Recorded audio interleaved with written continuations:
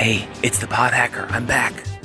So this new microphone, I think it works really well, but last time I almost got caught. Someone was like walking around the perimeter looking for me, but I got past them. They didn't find me, so I'm up here in this tree, and I can see through the window who he's talking to.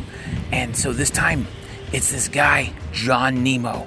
Now this guy, he's a one-on-one consultant, and he helps people like organize their businesses and get them off the ground and really generate sales leads to do great business. So I'm going to be up here for a while. I'm going to record this for you, listen to it, and use that information to make yourself some money, okay? I know I'm going to. Pod Hacker out. So it can happen. You can get used to it. Nice. Hey, John, thanks so much for flying in. You got past all the security and everything. I just want to let you know, like, our conversation right now, so secure. There's absolutely, positively no way that anybody's going to be able to hear what you and I are going to talk about right now. Why do I feel like just around the corner is Dr. Evil, with his pinky up to his lips? This is all a trap, John. I'm on guard. This is a Cold War era bunker, and it was abandoned. And so I worked with kind of local powers that be, and so they let me buy it. It's beautiful. It's like a James Bond villain lair. It is an evil lair. I'm very impressed. This is the first time I've been asked to talk about LinkedIn in a top secret underground lair in the middle of a gigantic mountain in the middle of the desert, surrounded by barbed wire with machine gun towers. That's how secure this is.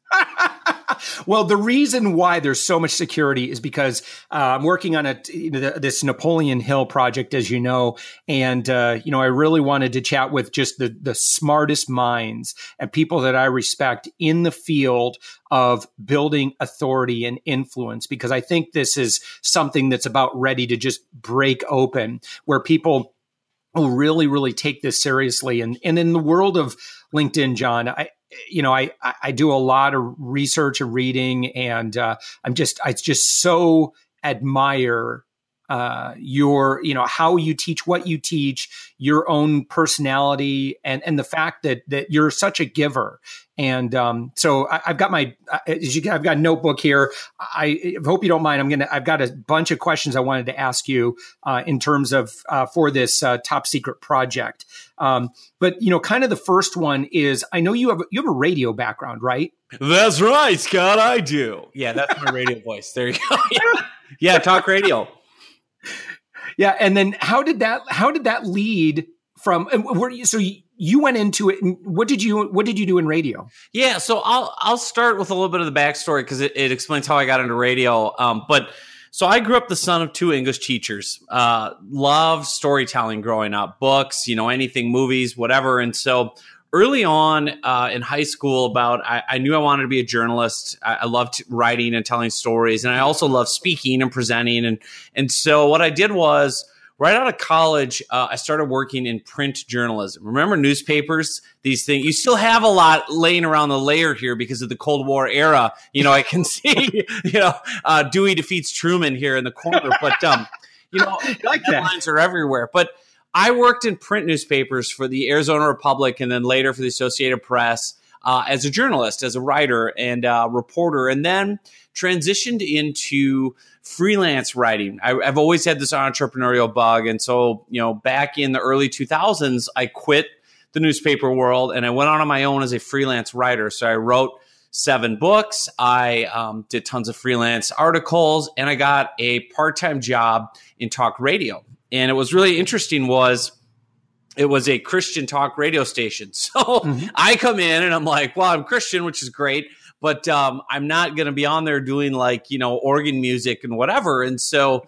I brought in my sports background, because I had been a sports writer. I covered, all the major leagues, Major League Baseball, NFL, NHL, whatever, here in Minneapolis, St. Paul. So I found a way to get myself on air, because I started out call screening and, doing little things like that. And I said, well, I'll do a segment called Faith and Fastballs. And it was about pro athletes sharing their faith. Like, how do what does a Christian look like, in the middle of a Major League Baseball clubhouse? What's that like, right? And so I was able to build a bond with the players from, my previous time covering them for the other outlets to open up about that. And so that was kind of my role in talk radio for a while, was doing these on-air segments. And it got really fun. At one point, I even got Garrison Keillor on, right? The Prairie Home Companion. And boy, he had a fascinating background. He was releasing a new book at the time, and I managed to finagle my way into his office and interview him and get into his faith. And it was just fascinating how, in his kind of baritone, monotone way, he's like, he grew up as I forget what it was. It was one of the denominations where he said the world was going to end today. And if it didn't end today, it was going to end really soon. So he grew up in a that little asterisk, that little caveat. Yeah. I believe it's going to end on this date, but if it doesn't, it'll be tomorrow. Trust me, we'll still be all right. And so those were fun years because I got to do a lot of production and mixing and interviewing and kind of bringing some authority in there to be able to fit to an audience to say, hey, this is beyond your typical organ music, Bible verse stuff. This is real life, famous people walking out, this ability to, be a Christian in Major League Baseball or, share their faith about whatever it might be. And we were able to get a lot of different people in a lot of different roles. And that's the story of radio to that point in the career for sure. That's funny because so in the Navy, I tried to work in radio. I love radio. And I was actually a morning show DJ for a year. I noticed all your tattoos from the Navy days. Very impressive. You like that? Who is Sally? Is Sally your wife? No, I'm just kidding. Here, let me show you this beauty. Here, let me unbutton my. Well, I better not show you that one. Is that, by the way, in the Navy? Is it required to get tattooed to get totally inebriated and get tattoos, or is that? That is, you know what? Truth be told, that these are all henna ink. I'm a little bit of a poser. I couldn't pull the trigger. Nice. So when you were in the Navy. Yeah. And actually, so Savings Angel, so my very first media that I ever did was radio. It was actually a local Christian broadcaster. Oh, wow. Absolutely. So, obviously with the name Savings Angel, I think that they, again, am I a Christian? Yeah, I'm a Christian. I'm not, wasn't prepared to share chapter and verse and that sort of thing, but again, my job was to help consumers cut their grocery bill in half and share really great deals so that we could kind of do some good in the community and fill the pantries or, church pantries and help local nonprofits by, saying, all right, everybody go out and get this Cheerios and you can get this box of Cheerios and you get it for next to free. And then you can donate it all, whatever you don't need for yourself. It was kind of the idea of what we did with that segment. But I'll tell you, John, that exposure was everything. I mean, that paid that was my first money that I collected with Savings Angel. And that $200 and some paid for my heating bill from that first radio segment. So I'm very, very grateful to that. It was JQ99 in Holland, Michigan.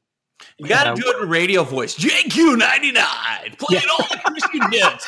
It's so hard. Yeah. It's so hard not when you start talking about. It's so hard not to go into because I actually in the Navy they make you go through broadcasting school, which they basically try to beat out of you all of your little regional colloquialisms or whatever, so that you all talk the same way with that right that same tone. So John, then you found your way into PR. And this is where I'm really interested in chatting with you about, because I've got some ideas about where I think the PR industry is today, and I bet you do as well.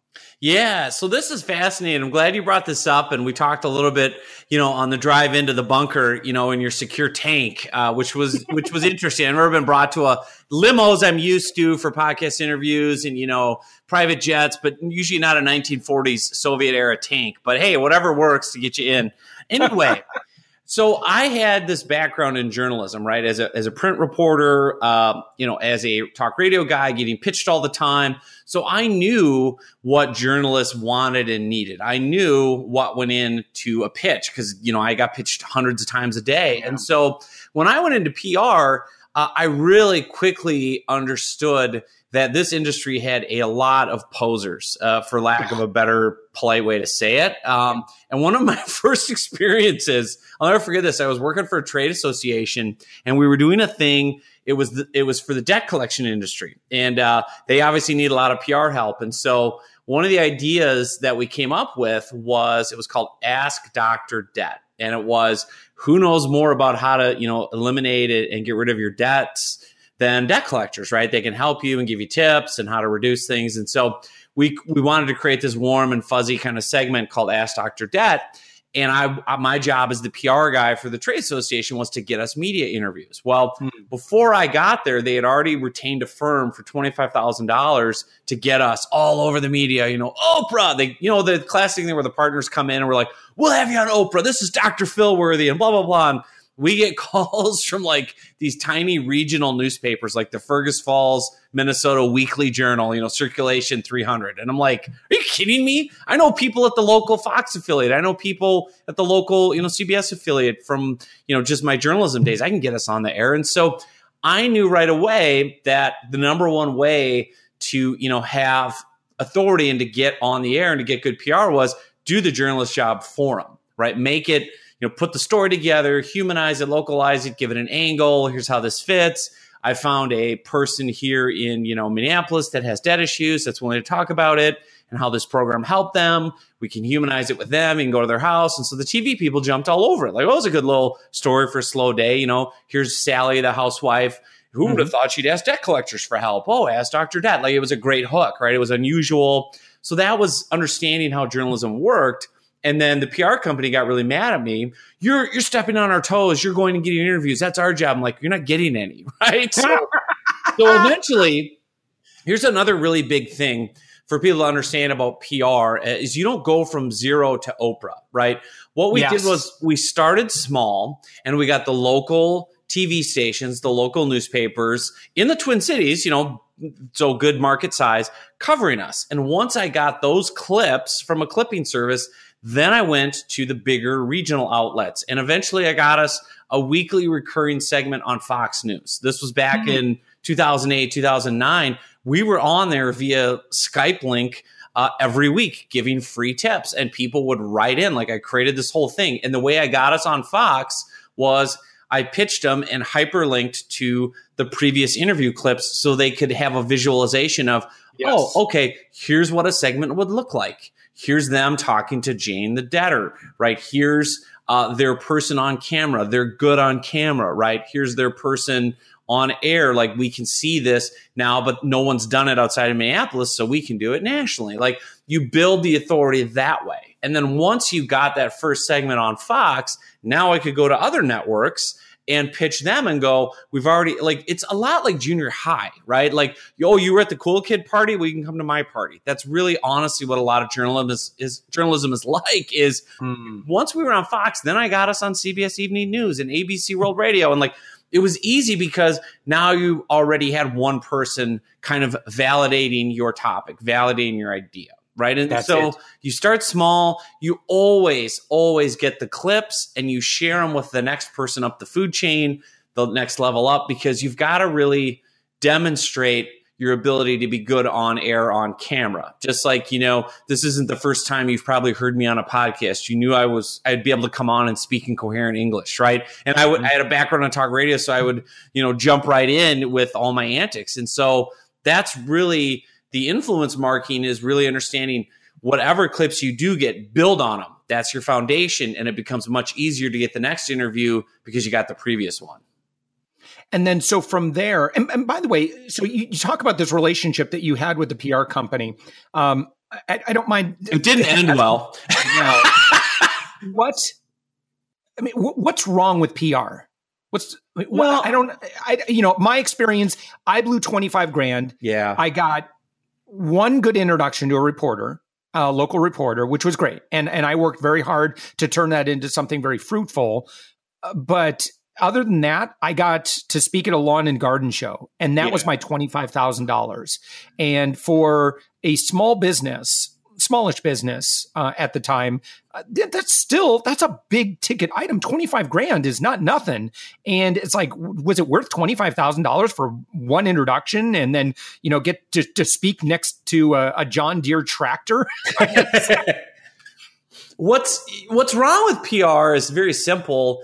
None of them have done the job of the people they're pitching. And I'm completely 100% biased because I'm a former journalist, but it's very hard for me to, go up to a plumber and say, here's how you need to fix the sink if I've never done any plumbing work in my life, right? Mm-hmm. Or I'm going to sell you the best parts and products, even though I've never operated in your world. And I think you have so many good-hearted, well-intentioned young people that went to a 4-year college and got a degree in PR and got taught by a retired PR exec, didn't do, a whole lot.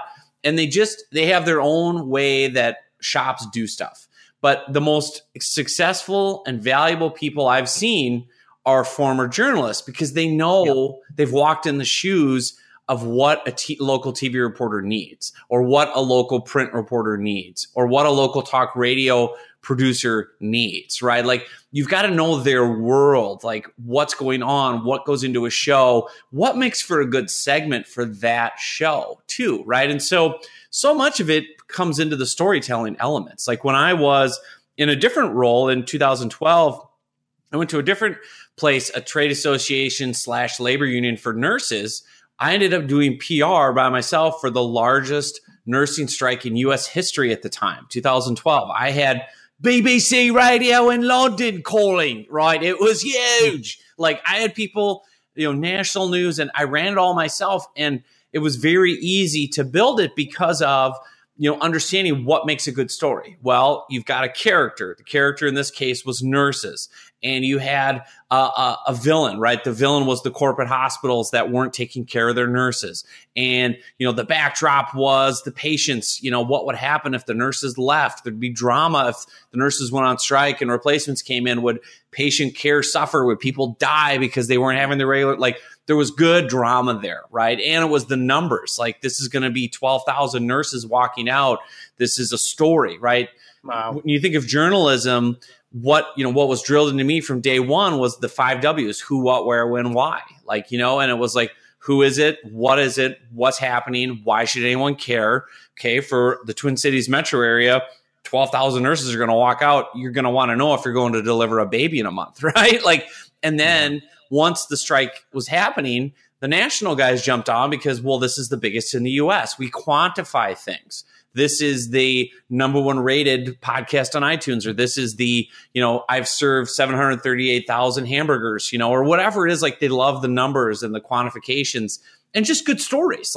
Journalists are always on the hunt for a good story that fits their, publication or their outlet, and always, always, always that they can localize or put down to one person to really illustrate the issue, right? That's always the big thing people miss is they can't just do a story on numbers. They can't just do a story on 12,000 nurses. They need a local nurse to interview. This is Sally. She works at this hospital. She represents one of the 12,000 nurses walking out. Here's Sally saying why she is going on strike, right? And then you've got the villain, corporate, whatever that Sally can. And it was a great story, but you've got to understand that all was from my journalist brain. So when I went to pitch them, I knew I have all these things done. The biggest thing, I really moved up in my PR career as a shameless self-promoter was as much as I can do your job for you, that's going to get me the results. One time when I did a new book release, I said I wrote 7 books. I wrote a baseball novel, and I wanted to get it covered locally in the sports sections of the Twin Cities. One guy had a Q&A column with local authors and celebrities and, movie stars and whatever. I wrote out the entire column, Q&A. Meet John Nemo, local author who just published a new baseball novel. John used to cover the Twins and has some endorsements from former Twins players in the book. I wrote the whole thing. I emailed the reporter and said, hey, I know you are always looking for, columns every Tuesday. Here's one I just went ahead and took the liberty of helping you. These are the questions, you'd want to ask. Here's my answers. If you want to run it, go ahead and run it. The guy ran it. And he wrote a funny little intro that was well, this is a first. I've never had a person come to me and do my job for me, but this is great. Like, he needed content. He needed something of value to fill that space. And the more I did his job for him, he was more than happy to run with it. And even admitted in the intro, yeah, this guy manipulated his way into the paper with a good piece of content. Like, that's being, you know, outside the box. Like, the thing about journalists and the people you want to get coverage from and the producers and you know, you've got to understand how busy they are and how often they get pitched and how awful the pitches are.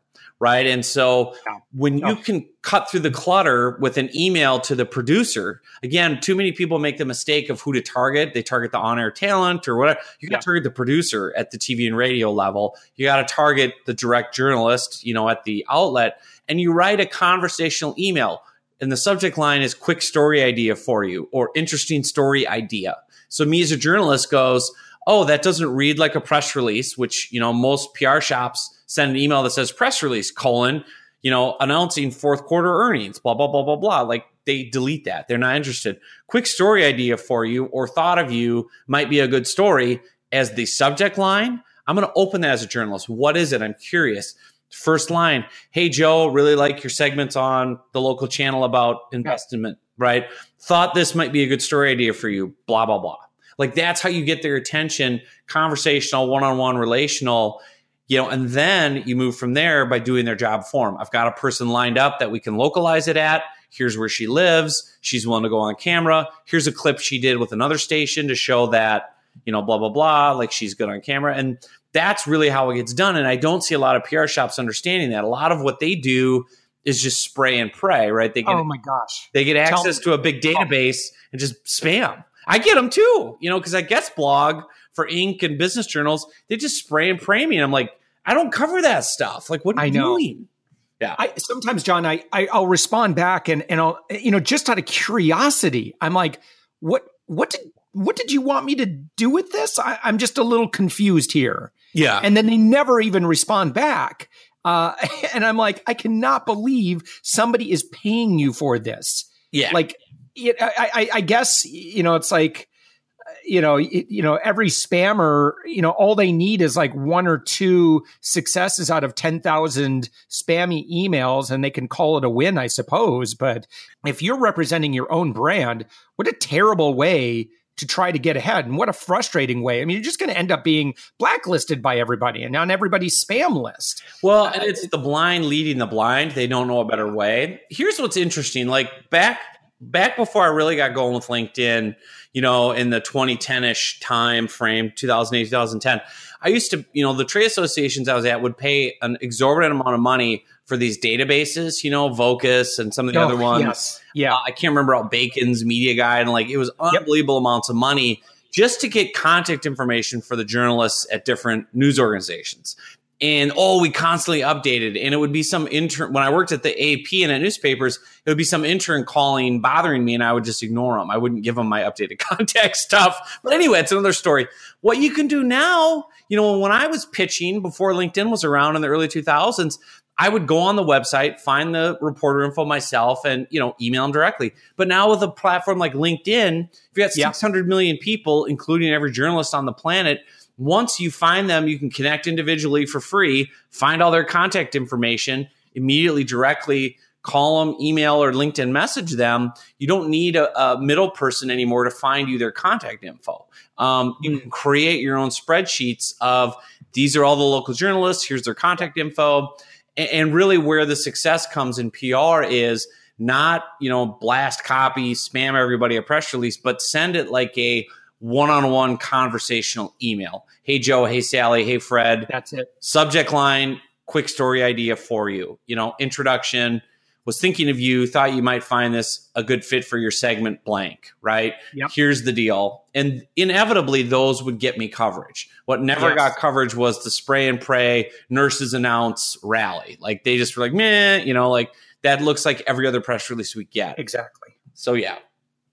And that's one of our core values is human connection. And so it's just like, and it's interesting. So my background, I actually didn't go to college for PR. I went to college for marriage and family therapy and family science and psychology and relationships and that sort of thing. And I actually think that that's been really, really helpful for me, both as a journalist myself and then now as kind of an advocate for our clients and helping them to get lots of visibility, is that we just focus on, look, if I were the journalist, what would I want in this situation? And, what would evoke me to want to be able to do something with you, or, kind of, and that really, we have found great success with that. Exactly what you're talking about. Well, I'm going to point out on the wall here of the bunker, you've got a tattered yellow cover of How to Influence and Influence People from our personal friend Dale Carnegie. He wrote it in 1936, and this has been the guiding light of my entire career, the last decade, of all the PR and all the success I've gotten, everything else, business, selling, whatever. And it's this great quote from Dale Carnegie, How to Influence People. He says, and we'll just put in the name journalists. Journalists don't care about you. They care about themselves, morning, noon, and after supper, right? Like, they don't care about you. They don't care about your company. They don't care about your business. They don't care about your idea. What they care about is, I need a story for next Tuesday. And my editor wants me to do something on blank. Like, if you can shape that up and solve that problem for me as a journalist, I'm interested. I really could care less about you telling me how great your idea is and your business is. But if you frame it up as, this will fill your need, for your segment next Tuesday, I'm all ears. And that's the approach I take with selling. That's the approach I take with PR is, what's in it for them? Like, how can I solve their problem? How can I do their job for them? That was the number one thing that got me success in PR was, how can I do this Fox News producer's job for her? Yes, exactly. How will she need to frame that segment to get it accepted on this show? Right? I'm going to do it. And like I cold pitched Fox News, and she wrote me back. It's like, that's one of the best pitches I've seen because you wrote it like you were in the meeting room with us. I'm like, well, because I used to be in talk radio. Like, I knew, to get the executive producer, the EP to sign off on it, you're going to have these elements in place and blah, blah, blah. And so it's really that guiding light, and it goes beyond PR into just business. And what you talked about, Josh, is also the one-on-one personalized nature of engagement, whether it's PR, sales, marketing. That's the big thing I teach now with LinkedIn Riches. And LinkedIn is understanding not just using LinkedIn and the 600 million profiles to spray and pray, but to hyper-target the exact person you want to influence and connect to and get something out of, but do it in a way that follows Dale Carnegie from 1936. They care about themselves. What is it they care about? How can I help them get that? With what I have, my product, my service, my story. If I can help frame that in a way that they're going to like, then they're going to want to work with me. Yeah. I think that where we fit in the marketplace is that, and I'll share with you one thing that infuriates me, I think is it's such a dying practice in PR.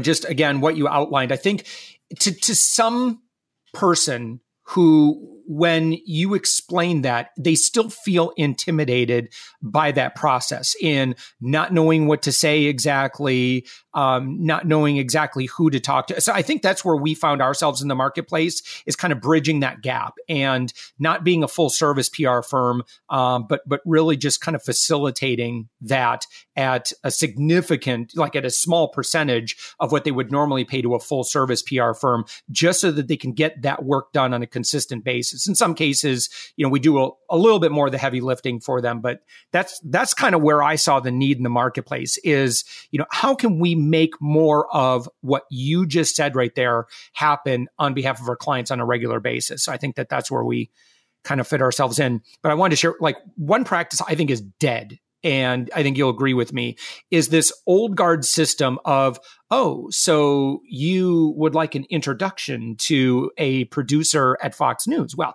I happen to know somebody, and I'm playing the part of a greedy PR person right now. And like, well, I'll tell you what, for $10,000, I'll make an introduction. And it's like, that, and unfortunately, I see that still so prevalent in this industry that it's just, it's like you're paying gatekeepers for introductions. And I'm like, wait a minute. I don't know if you heard this, but about 10 years ago, we developed this thing called social media. And the brilliant thing about social media is like everybody's on it. Yes. And so it's like, you don't need to pay for introductions. You just need their Twitter account, their LinkedIn profile. It's like right there. Yeah, and that's a great point. The gatekeepers are gone. Like I'm writing a new book on content marketing and talking about how, I grew up as a child of the 80s. I had the tube socks pulled up to the knees and the pocket full of quarters going to play Pac-Man at the arcade. Like, it was a different era, right? If you want to know what I grew up with, just watch the movie Pixels, right? Like that Adam Sandler one, it covers my childhood. But here's the deal. Like back then, if I wanted to reach somebody, I did have to have an introduction. Or if I wanted to have a TV show, I had to go through a studio. And like now you have YouTube, right? Like if I wanted to have a radio broadcast, I had to get a job or pay money to have a commercial. Now you have podcasting. Like the gates are gone. As far as just talking to the people you need to talk to, that's where social platforms come in. Like LinkedIn is, you can instantly find the TV producer for that show, like via search, right? And you can instantly engage them. And by the way, they're just humans. They're just people. There's no secret handshake. There's no special code. The PR people selling you the introduction and the relational stuff, baloney. Like they do the same thing with everyone else as they pitch them. Like, and so, like I would do this. I would take them out for lunch and I would get to know the reporters and producers and butter their bread and send them gifts and, build relationships that way. But I also could land segments off completely cold pitches. People never heard of me before because it was a good story and because it fit what they needed. Like the Fox News producer never met me, right? Like I just cold pitched her, got us a segment, national TV, right? I mean, so you just have to really get out of your own way as a person and say, they're not any different or more special than you. Like I learned this too with, my LinkedIn. One of the ways I grew my influence and authority with LinkedIn Riches with the online course and book was I knew that if I could get big name, A-list entrepreneurs and business owners and celebrities to endorse me and the program and the book, that would really up my authority. If I could be on, Entrepreneur on Fire or Social Media Examiner or have Chris Brogan say my book is great. Like, well, how do I do that? Right. I couldn't just go and ask, but right. I did approach all these guys cold. I offered something of value, which was, I said, hey, I'm a LinkedIn guy. I don't know if anyone's ever offered this before. I'll rewrite your whole profile for free. You don't have to do a thing. You don't even have to talk to me. I know who you are. I know your brand. I know your site. I'll rewrite it all. If you like it, go ahead and use it, copy and paste. You have a great new LinkedIn profile. If you don't like it, tell me get lost. No worries. I just want your permission to try. And so Chris Brogan wrote me back, cold email. This is what I pitched him. He wrote me back and goes, dude, that's crazy. I know tons of LinkedIn experts. Nobody's ever offered to actually do it for me. Sure, have at it, whoever you are, So then I did the work. I put in the work. I wrote a great profile for Chris Brogan, and he loved it. He used it. And then that led to him saying, hey, what else do you do? Let's talk more. Oh, I'll send people to your webinar, right? I sell a class on a webinar. Chris Brogan sent me a bunch of customers, then he had me on his show. And then I did the same thing with, John Lee Dumas, and that landed me a spot on Entrepreneur on Fire. And I did the same thing with, Michael Stelzner and Social Media Examiner. And that got me on the podcast, and Ray Edwards and, Jarek Robbins. And, they were regular people. I approached them cold. I used my Dale Carnegie of they care about themselves. What's one thing I can help them with? Well, they care about their profile on LinkedIn. Like you mentioned before we started, Josh, your LinkedIn profile is one of the first things that shows up on search, whether you like it or not. It's an authority marker for you. And if you have a trashy, or unfilled out profile, that hurts your personal brand. Here's a guy out of nowhere that says, I'll do it all for free. There's no strings attached. I just want to build a relationship with you and demonstrate some authority. And maybe later on, there'll be something that we can do. And most of those people were like, if you're going to go do all the work, fine. And if I don't like your handiwork, I just won't use it. No skin off my nose. And then when I was able to impress them with the quality of my service and product, then they were like, okay, now I'll promote you to my tribe. Now I'll let people, come on. And also think of this. We had a hook for their podcast. oh, this will be a good hook, John, to introduce you to my audience. This guy approached me out of nowhere, offered to write my profile. He did a good job. I updated my profile. I got a bunch of leads. Now I'm going to bring him on to share his tips with you. Like I was still, my PR mind was turning there. So then what I did was, again, once I got one of those guys, now I could go to the next one and say, well, Chris Brogan did it. You know Chris, you trust Chris. Can I do yours? Oh, Chris said, okay, sure. Oh, Stelzner said, okay. Oh, okay. Oh, Jared Robbins said, okay. Like JLD, they all know each other, right? So it was like, do you know this Nemo guy? Yeah, I did mine. He's great. Oh, okay. So it's just that type of approach where you can find them all. You don't need a special introduction. And by the way, I get that all the time. And I'm like, that's nice that you introduced me, but unless me and the other person are really close friends, I'm still not going to trust you a whole lot until you prove to me you're good at what you say you are. Like that's the big thing, Josh, is so many people are claiming authority now because you can do it easily. Demonstrate it, prove it, show me with your content, with what you do, and then I will trust you and give you money and time and attention. We did the same thing for press kits, and actually JLD, we did his press kit, and that's it's and that got us in. Yes. We had met previously on a podcast cruise, and we had some time together, but again, everybody wants to get in with these influencers, and they just say, oh my gosh, if so-and-so would only talk about my thing, all my wildest dreams could come true. Well, that can happen. That absolutely can happen. I mean, influencers have amazing power to drive a lot of traffic and engagement toward your thing and legitimize the work that you're doing. But you have to understand, like everybody wants it. These guys and gals get pitched all the time, like nonstop. Yes. And, I think that as, a baby influencer myself, you generally can see through when someone's writing you pretty apparently. But if you start by not asking for anything, I think it's so audacious to approach a journalist, producer, a influencer, and start listing your demands of all these things you want. Yeah. I want some follow links back, and I want who the heck are you? Right. Yeah, it really comes down to, again, the Dale Carnegie quote up on your wall of, the bunker walls here is basically they don't care about you. They care about themselves, customers, journalists, whoever it is. So you've got what's in it for them, right? John Lee Dumas gets pitched, I don't know how many hundred times a day.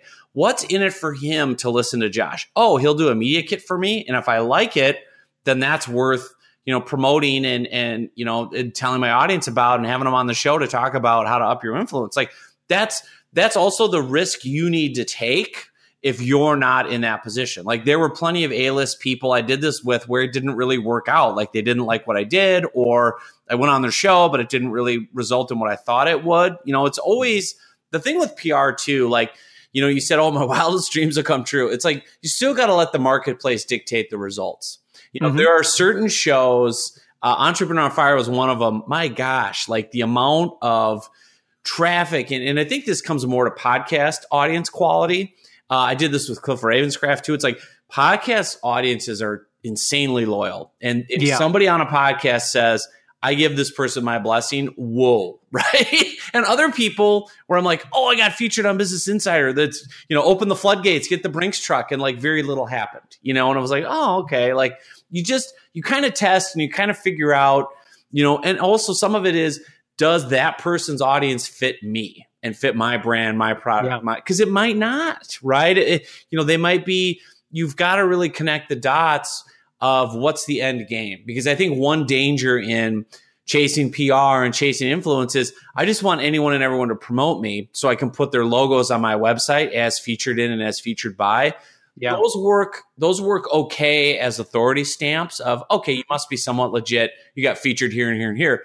But don't necessarily expect them to bring a flood of business in, until you've tested the waters with certain shows and formulas and programs and podcasts. And you'll figure out pretty quickly, okay, whenever I'm on Josh's show, cha-ching, like that really works, Whereas when I'm on this person's show, it's a nice feather in my cap. And I feel I like to brag to my friends at the Social Media Examiner conference. I was on this podcast, but it doesn't really result in business because that audience is this and that. Like, I had a great example with my business coach, where he was teaching me about this, and he goes, everyone wants to be on Dave Ramsey's show, right? Dave Ramsey. And he goes, the problem is his audience is broke. So, they're all dying for, what is it? Debt-free university or whatever it is. Like, he goes, they can't buy a $2,000 online course. They don't have any money. Like, they're trying to pay their electric bill. Like, you can get featured on there, but what's your end game? If your end game is to sell a high ticket, cruise or consulting package or $5,000 course, Dave Ramsey's audience is wrong. Right? Like, that makes sense to me. And I'm like, oh yeah, because they're broke. Like, most of them. Or, so it's like, you've got to really connect the dots. And then it makes sense strategically to say, it looks like we serve the same audience. And the last big thing is, yes, don't just ask. Like, no one's going to do you that favor. Oh, just put me on your show. I'm great. Like, do something for them. Go, John, I had one guy who said, I will optimize your website for free. I'm an SEO guy. If you like the results, feature me. I was like, okay. So he did a Nemo to me. Like, he reverse engineered my site got a bunch of great rankings and stuff. So I featured him on the podcast, and I guest blogged about him on Inc. and blah, blah, blah, and promoted the heck out of him because he came to me without asking, did a bunch of work, got me great results, and I was happy to return the favor. There's that human sense of obligation. You did me a favor. How can I return it? I love it. Hey, John, I know you write for Inc. from time to time. Why do you do that? Like, what's in it for you, or what value have you seen from doing that work? So this is top secret, right? No one's going to listen. Dr. No one's going to know this. I'm just going to let people in. And this is what I'm putting in my new book. Inc. didn't get me a lot of business. No. Yeah. I mean, here was the thing with Inc. and business journals too. Like, guest blogging has not worked nearly as well as podcasting for driving me business. Okay. So I sell online courses, $2,000, $3,000 courses. Okay. Now, it did get me a ton of backlinks and a ton of site authority, and, a lot of email opt-ins, but paying clients, paying customers very, very rarely went from, I read your guest blog on Inc. I really liked it, so I went and bought your $2,000 course. There just isn't enough trust there, whereas I heard you with Josh for 45 minutes. You blew my doors off. I could hear your voice, your passion, your enthusiasm. Your tips were great. I feel like I know you now. I want to do more. You know what I mean? Like, I learned with Inc., and that's why I don't blog for them really much anymore. They also just wanted clicks. Like, their whole thing was, we've got to get tons of clicks. So the more kind of hyperbole with the headlines and the more dramatic stuff. And here I'm writing about LinkedIn, which is like writing about your uncle sleeping in the corner, right, at Thanksgiving. It's not exciting. It's not sexy. And some of my stuff would go viral, but it wasn't, again, I looked at my business and I let the marketplace dictate the results. I have that feather in my cap now where I can say, yes, I was a guest blogger for Inc. I was featured. I was a guest blogger in American City Business Journals, which gets published to, 45 different huge city websites every week. But it doesn't drive me insane, ungodly amounts of business. No, right. So I put my time into, guess what? Doing podcast interviews, because those lead to higher quality leads who buy more quickly. People from my guest blogs will opt in for a free ebook, but then I got to nurture them through an email sequence and a cycle, warm them up, and then maybe they buy. But boy, podcasting, video interviews, speaking on site, like those relational things work much better. So again, for you, for your business, because I know no one's listening, but let the marketplace dictate the results of your efforts. Where do you see, you got to measure, did that show bring in email subscribers? Did that show bring in traffic? Did that show bring in customers? No. Well, boy, it's nice to have their logo on our site, but let's not worry about trying to get back with them right away. We kind of talk about, there's media that you do for authority, and then there's media you do for exposures and so there's media you do to maybe move people through the funnel a little bit better. And so you blogging on Inc. makes people say, oh gosh, John's pretty important. He's not just showing up on small podcasts. He is very, very respected. So that might make people move through your funnel a lot better. I call it, it's like kind of like sales funnel X-lax, just I like that. It gets people to want to not get left behind. You already are having the social proof and the authority, and from that. So I would say that's probably the biggest benefit, is that people are more readily buying your product. Obviously, we have, I actually hear them winding up the Apache helicopter up above us here. But obviously, one question we're just now getting to, and our time is about done, is LinkedIn. And I shared this in Social Media Marketing World. I spoke on this. I don't believe you can overinvest in your LinkedIn profile today. It is that important. And this is I've been so excited to ask you this question about the importance of having an optimized LinkedIn profile. And here we are, the very final question. I love it. Well, here's the deal. I built a 6-figure business in 90 days only on clients I found on LinkedIn. I quit my final day job in 2012, the nurses union. I had one client, enough money for 30 days. I opened up a marketing agency.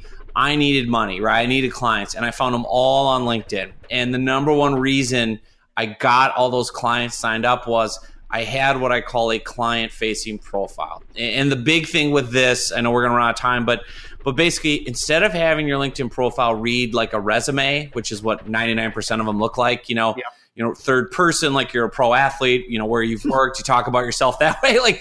Instead, you flip it around. So again, the Dale Carnegie, they don't care about you, they care about themselves. What can your profile do for me, right? If I'm your target audience, what can you do for me? And so for me, with LinkedIn and my profile, the riches are in the niches. So when I identified 2 or 3 target audiences that I wanted to service and sell to, I made my profile all about them. So for instance, I was going to sell marketing services. One of my core audiences that I wanted to cater to and be niched into was debt collection agencies. I had worked for the trade association.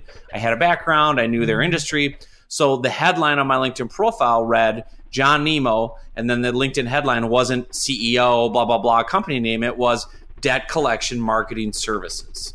So you, as a debt collector, when you got a connection request from me on LinkedIn, it came from John Nemo, debt collection marketing services, debt collection PR services. You immediately then went to my profile and it said what I do.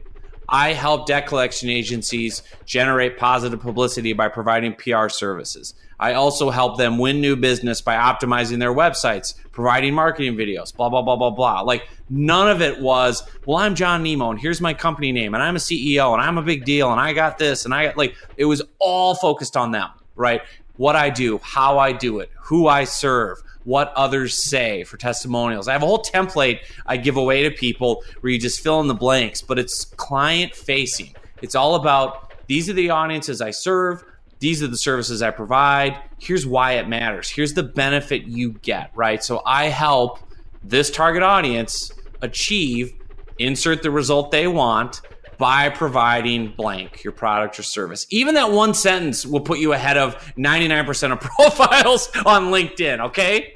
Yeah, I believe it. I totally agree. One last thing, and again, I know that you see that guy over by the door. He looks menacing.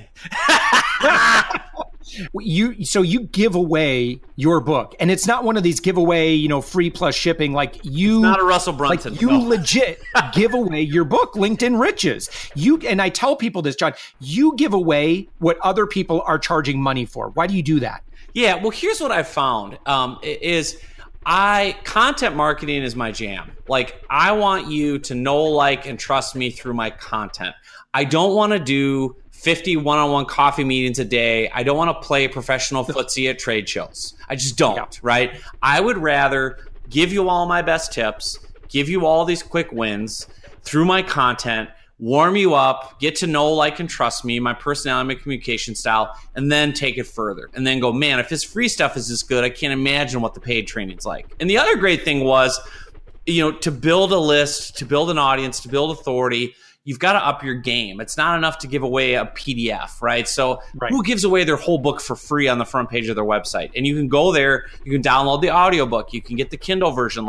It's all digital, so it doesn't cost me anything. I'm not shipping physical books, right? But you can download it and read it on your, iPad, your Kindle, listen to it on your iPhone. What I found, Josh, was I still sell the book on Amazon, and I sell multiple copies every day. If you type in LinkedIn on Amazon today, my book's going to be one of the first search results, because people who've never heard of John Nemo, which I know it's hard to believe, but there are people on earth who have never heard of me who go and start their search for LinkedIn tips on Amazon. They use it like a search engine. So you go, I want to know more about LinkedIn. How do I get started with that? I'm going to try to find a book on it. So you go to Amazon, you type in LinkedIn. Here's this book, LinkedIn Riches. Looks good, blah, blah, blah. The description is optimized. You buy it, you're in my world anyway. But other people where I, want to direct you to my website to build my list, I'll just give you the book for free. Because in reality, I make $3 or $4 per sale of a book. For me, I would rather give away the book, get you onto my email list, instead of having to pay for Facebook ads $3 to $4 per person that signs up, right? Like, it's free. Yep.